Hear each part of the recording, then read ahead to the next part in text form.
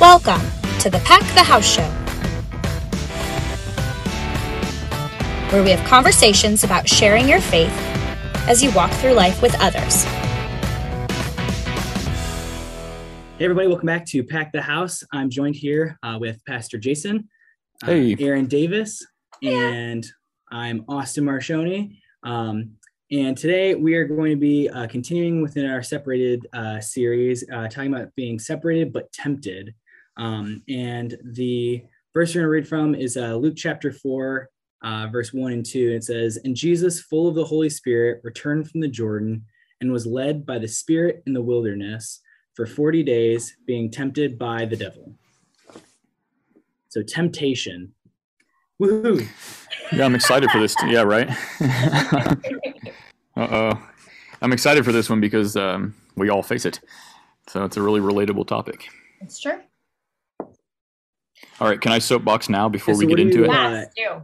I want to hear it. Yes. Okay, so go for it. Just go yeah, straight into it. so for listeners, viewers, I told these guys in our group chat late last week that I was going to go off this morning. I have a soapbox. So like it's not going to be that crazy, I don't think. But as I was preparing this sermon, and I the way our process works, I had a little bit more involvement in this sermon than I have in others, or that I typically do. So I had a lot of time to deal with this, and as I was thinking through it and writing it, something occurred to me that I think is really helpful here. Let me say it this way. This topic, this text, is a really great example of something that I think often gets in the way of sharing our faith, of talking about faith. That's a thing that we obviously talk a lot about here, how to do that. And as I was preparing this, it occurred to me that I don't know quite how to lead into it without having a really long conversation. But sometimes we have this, as I preached it on Sunday, we have this kind of shrunken understanding of the gospel, this shrunken understanding of what Jesus did for us, which is, Jesus paid the price for sin. So that's an aspect of this topic, right? And if you heard the sermon on Sunday, you heard this idea that Jesus went to the cross to pay the price for sin, which is a true fact. But if that's all if that's how we present the gospel, and Jesus paid the price for sin, we sort of present it like paying a parking ticket, right? Like this judicial proceeding. A rule was broken. The rule book requires a penalty, and therefore the fine is imposed, and the fine is paid on your behalf. Very transactional. It's more transactional. Here's where that is problematic, and why I think that idea of the gospel, that very limited understanding of what the gospel is, gets in the way of sharing our faith. Because that's true, right? That happened. That's a part of the gospel. That's a part of the good news of what Jesus did for us. And yet, I started thinking about how that sort of transactional kind of judicial proceeding, understanding or presentation of the gospel must sound to those around us who don't yet believe. What is the current? This is a audience. Well, you guys are the audience. This is a question for you. You are my audience. What's the current understanding or attitude toward debt? You pay it. Well, no, you don't. So think about student debt. I was going to say, it seems like someone else should take care of it. Yeah. So we live in a society right now that literally says, just cancel the debt. So we have this if we present the gospel in that way, right? I have a debt. Jesus paid the debt for me. Congratulations. Or for you, congratulations.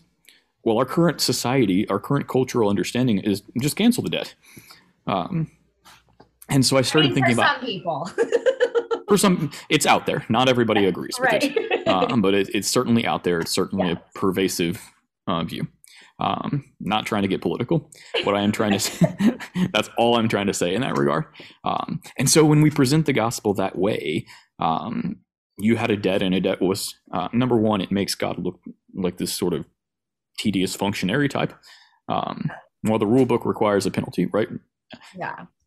Because we live in this culture that says just cancel it. That's easy.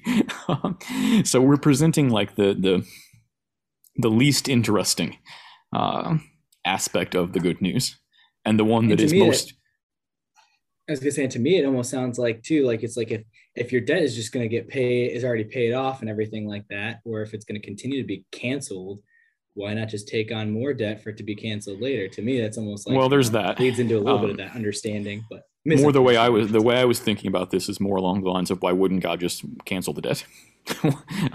He could. He's God, right? Yeah, that's what I hear most often, is the whole like not necessarily canceling the debt, but like it's almost like they don't need to get canceled, like their debt. They're like, I don't care, there's no interest on it, right? Like it's like, yeah. Right. Like I don't care if it's that big a concern for you, just write it off. Exactly. And so it just becomes this thing where it's like I don't need repentance for my sin. I don't need anybody to save me because I don't have this big of a thing. Like this is not a big deal. Right. Yeah. So let's wrap this up. And let me make something out of it other than just kind of railing against it. Rather than presenting that one small slice of the good news of Jesus, which, again, for someone who doesn't believe, who lives in a worldview that says debt can just be canceled, we present that one small slice. It's perplexing. Why wouldn't he just cancel it? And it's, to Aaron's point, it's maybe the least interesting piece. And this is not a big deal for me. But so here's how to here's my thought for how to go beyond that. Cancellation of debt, paying the price for sin, is a part of this idea of temptation. Jesus goes to the cross to pay the price for sin, and that's important in this story, but it's not the whole story. He goes to the cross to pay the price for sin, so that now you and I do not face temptation alone, so that the connection between you and God is restored. This sin thing is important because it's in the way of that relationship with God that helps me face temptation. But the paying for sin isn't as important a factor there. I don't want to say it's not important. You know what I mean? And when you take it out and make it transactional like that, you kind of take the love out of it, which, like, the whole reason. It's super loving to give your life for the payment of somebody else. There's love in it. Yeah, but if you're thinking of it transactionally, right? And you're like, this person's paying off my student loans. Like, say the government was to pay off your student loans, right? That would be like, oh, well, thank you, government, right? But that doesn't make me love the government anymore. So a rule was satisfied. Right. And that's great. Yes. But that's very much a transaction, a bureaucratic thing. Yeah. I'll take that point, absolutely. So here's what I want to make out of it is when we're in any given, as you are, whether as you're encountering Jesus, right? That's a weird thing to say. As, for example, you are doing your own personal Bible study, your morning devotions, or maybe you're in a small group and you're reading, doing Bible study. And we think about the gospel, the good news. Paying for sin is always a part of that. It's necessary. It had to happen. Paying for sin is always a part of that. But here's the kind of the tool. Try to look for the so that. What's the so that? Sin was paid for, sin was cleared out of the way, so that what? What is now true for you because the sin is paid for? So I'll give the example from this. I kind of did the example from this text. The sin is paid for on the cross. It's cleared out of the way so that now you have a renewed, restored connection with God. You don't face temptation alone. You don't face the devil by yourself. So we never want to discount, all of us have a problem with God. All of us are sinful and broken and need his forgiveness, and it was given to us. We don't want to discount that. Right. But that's maybe not the starting point. That's not the answer to every gospel need, right? So sometimes we can look for the so that in there. So for example, if I'm, I'll just make one comment and then I'll be quiet. If I'm having coffee with a friend who says, I have this, I'm feeling tempted. I have a temptation. There's a new person at work and whatever. I'm not going to go too far. Okay. There's a new person at work and I'm thinking I have thoughts about her, whatever. the answer isn't necessarily Jesus went to the cross to pay for your sin. That's true. But maybe what's true because of that is a more helpful starting point, a more helpful response in that moment. You don't face this alone because. All right, quiet. I was just going to say that, like, I think that, you know, not only is it that so that you're not facing it alone, but you're also, you know, because in this, obviously this part of the reading, you know, Jesus was tempted himself, like you're going through it with someone who loved you enough to have experienced the temptation and have to hit a fight it himself, you know? And so that's where I think that there's a lot of love in that, and that, you know, he could just fairly easily just been like, I'm powerful enough, I'm just going to save you. Cool. But like, it's more affirming to know that he also was tempted, that like that, you know, that actually gives more of that connection. Cause like, you know, when someone tries to help you and they're not going through the same situation you are in life, like that's, you know, and obviously in your scenario, it's not like Jesus was tempted by a new coworker or something like that. But it, you know what I mean? Like, it's just, you know, shared experience connects you. And more. Here's what that means for me that is might be helpful to your neighbor, to this person. If even Jesus was tempted, it means it's natural to expect I'm going to be tempted. Which is to say, temptation, being tempted. And by the way, I want to make a different point. We're using this church word temptation. Right. But it's a good one. It's an easier one because all of us, whether we're Christian or not, whether we label it temptation or not, all of us face temptations. All of us, your coworkers, your neighbors, your friends, have desires, have would like to or think about, whatever word they use, all of them are tempted in one way or another. Yeah, we use, and they recognize it. Yeah, in our house, we use the term willpower. So like, do you have the willpower to resist that? Right? Because my husband's atheist. And right. Because tempted makes him think of sin, and he's like, right. And that's a really solid point, Aaron. Right. And so I think everybody can get down with the fact that there are some universal things that are good and bad. Like everybody would say murder is bad, right? Don't do that. Yeah. Right. But everybody has Aaron had anger to the point where you've not wanted to physically kill somebody, but they've just driven you crazy. And it's like, right. I mean, I think everybody can get behind. I'm wishing harm on them in one way or another. Right. Exactly. So, Aaron, I want to pause there. I want to highlight that because you just gave us a really great tool for understanding when to connect this idea. So, when we hear our neighbors, when we hear our coworkers talk about having to use willpower, needing to resist something, and gosh, what is that? I have so many thoughts right now. Let me pause. When I hear that, I need willpower. I need to resist something. What's the subject of all those sentences? Me. Yeah. I'm alone in this. Either I have this desire to do something that may wreck my life, might ruin my career, might break up my family, or maybe it's not that strong. Maybe it just goes against my morals and my values, right? This is not who I want to be. This is not what I want for myself. You don't have to be a Christian to have morals and values. Regardless of where they come from, everyone has them. This is not who I want to be. And yet I'm pulled in that direction.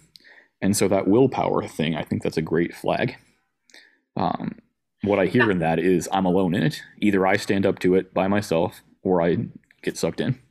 Right. And in our house, I don't always do this because I'm not perfect, but I try to be a good example, like, especially to my girls. Like, a lot of times they'll do something that's like crazy and I want to yell at them. Right.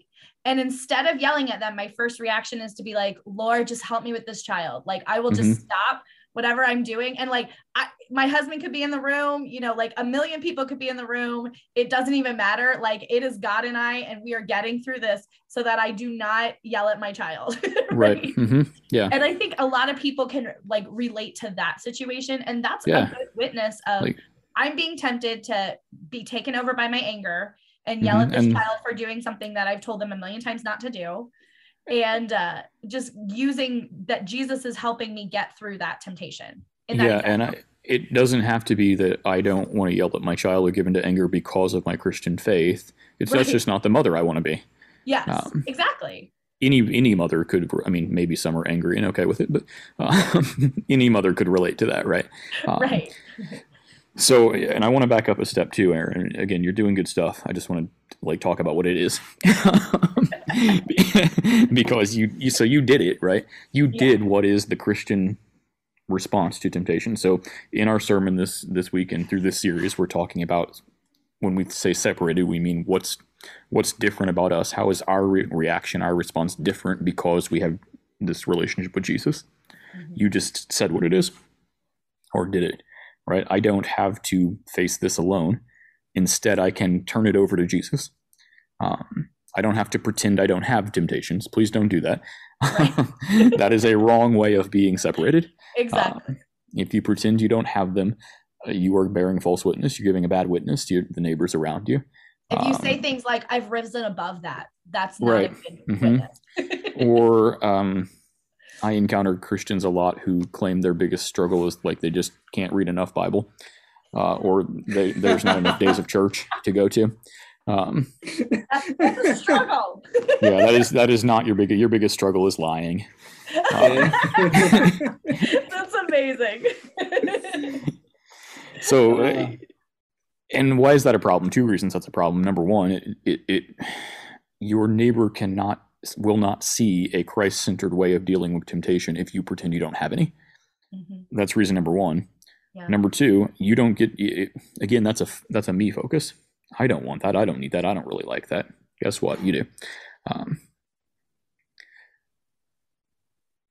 And so you miss out on the opportunity to do what Aaron just did, which is, I'm going to turn this over to Jesus.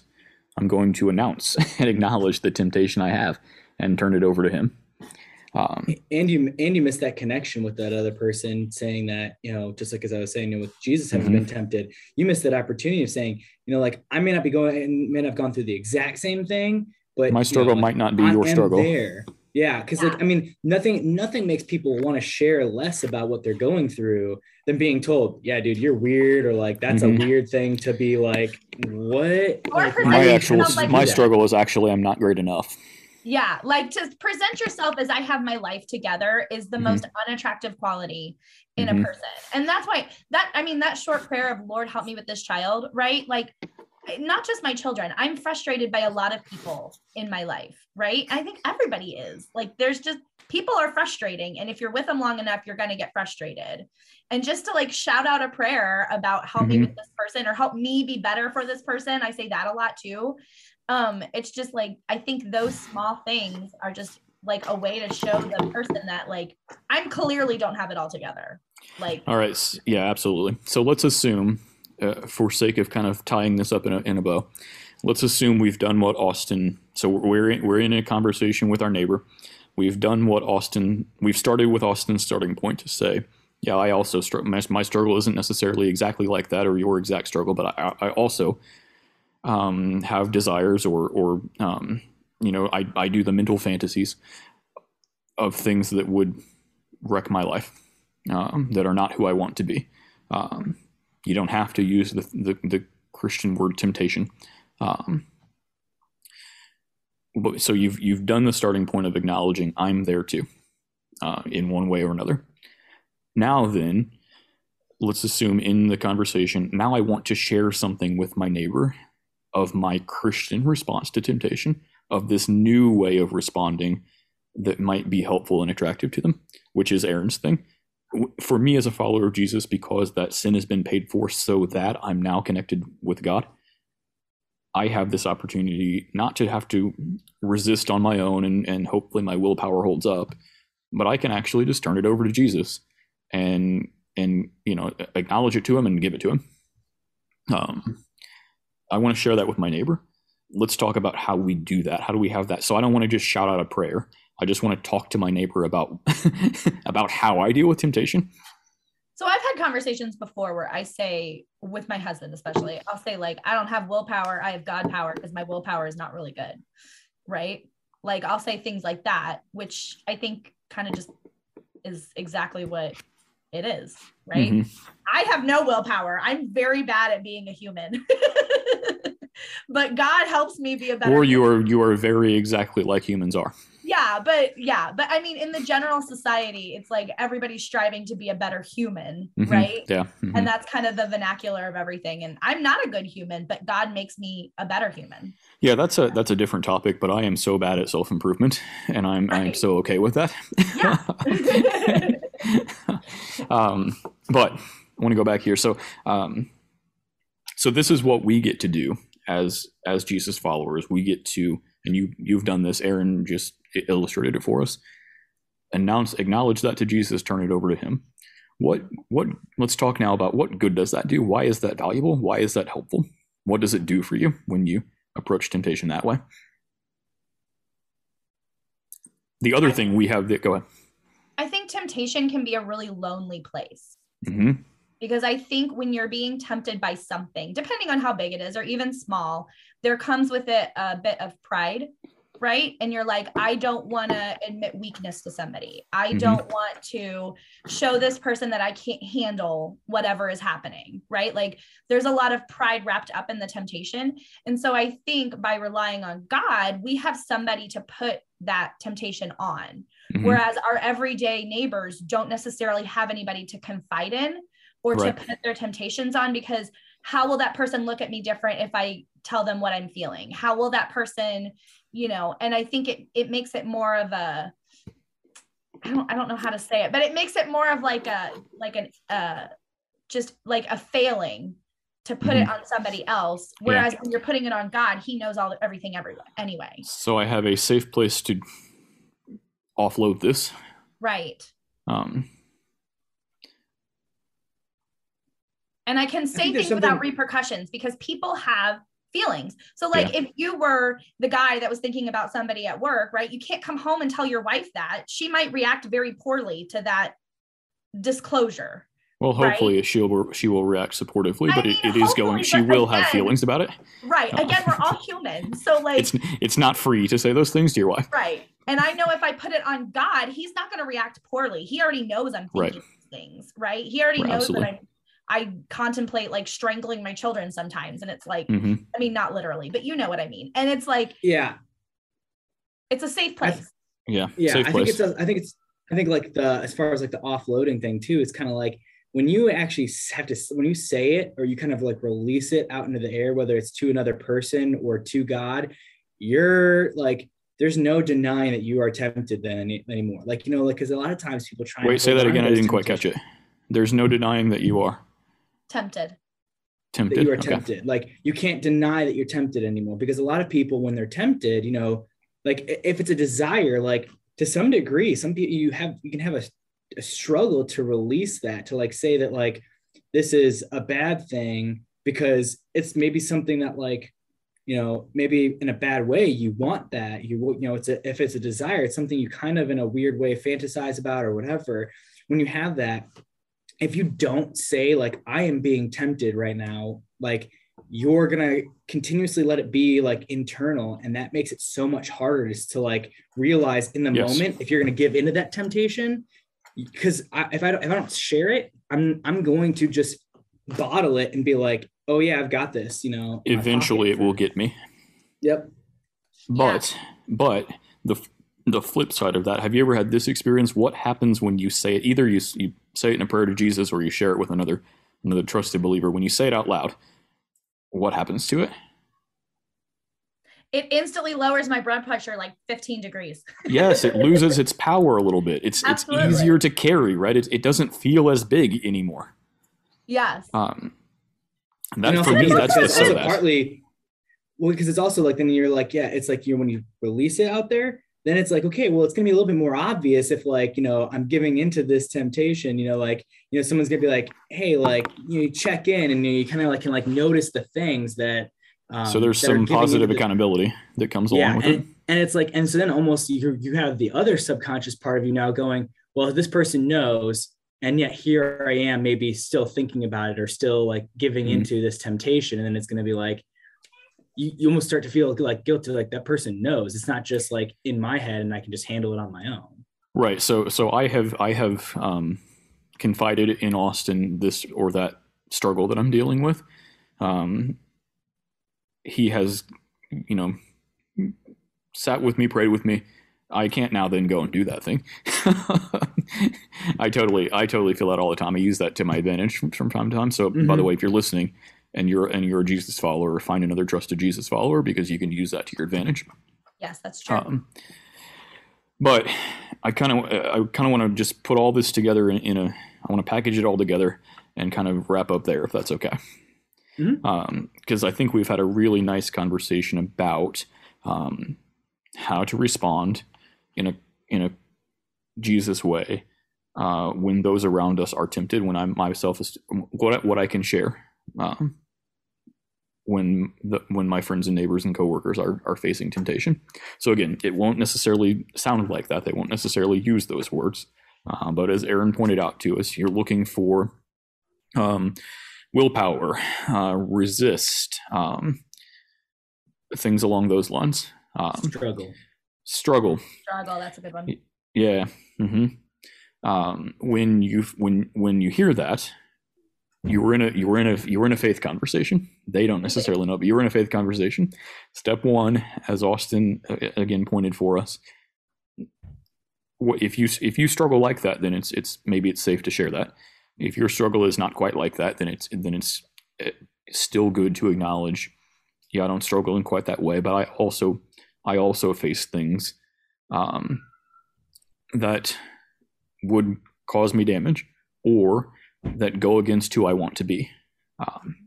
That's a way of relating to, the person you're talking to probably won't say my struggle is sinful, but it's not who they want to be. And so that's a way of relating that. Next, what can we share with them that's positive, that's helpful? One thing that really helps me when I'm in a place and when I'm struggling with something that's less than what I want to be, when my willpower is weighing down or wearing down, one thing that really helps me is I acknowledge that. I say it to Jesus and I give it to him. And maybe that sounds weird, but when I do that, it makes it easier to carry. It loses some of its power over me. Whether I share it with another, we'll stop there. I give it to him and it loses some of its power. It's easier to carry. And to me, I think that's the whole conversation. And I want to say one more thing. I want to say that when somebody is feeling comfortable enough to share with you something that they're struggling with, don't say something like, yeah, I'm tempted by sin too, because again, that goes back to the Christianese of it. And then they could be like, taken aback by it. And then they'll just instantly shut down, which has happened to me before. So you definitely want to live in their vernacular, which we've talked about before. But I think in this specific situation, like staying away from the word sin is probably a good idea. Right. Yeah. Because there are ways that sin, again, if you can think about the ways that sin shows itself and talk about those. Yes. Sin causes me to do things that would put my relationship in danger, causes me to do things that would put my job in danger, causes me to do things that are not who I want to be, that go against my values. Yeah. And so you don't have to say the sin part. You can just say that part, the way sin looks. Yeah. Well said. That's helpful. Okay. And I'll put one more caveat in, not caveat, but one more, and also, because one thing that I just thought about, again, it's not always true. Doing what Aaron did, saying that prayer, I'm struggling with this thing, I give that over to Jesus. Sure. Not yet.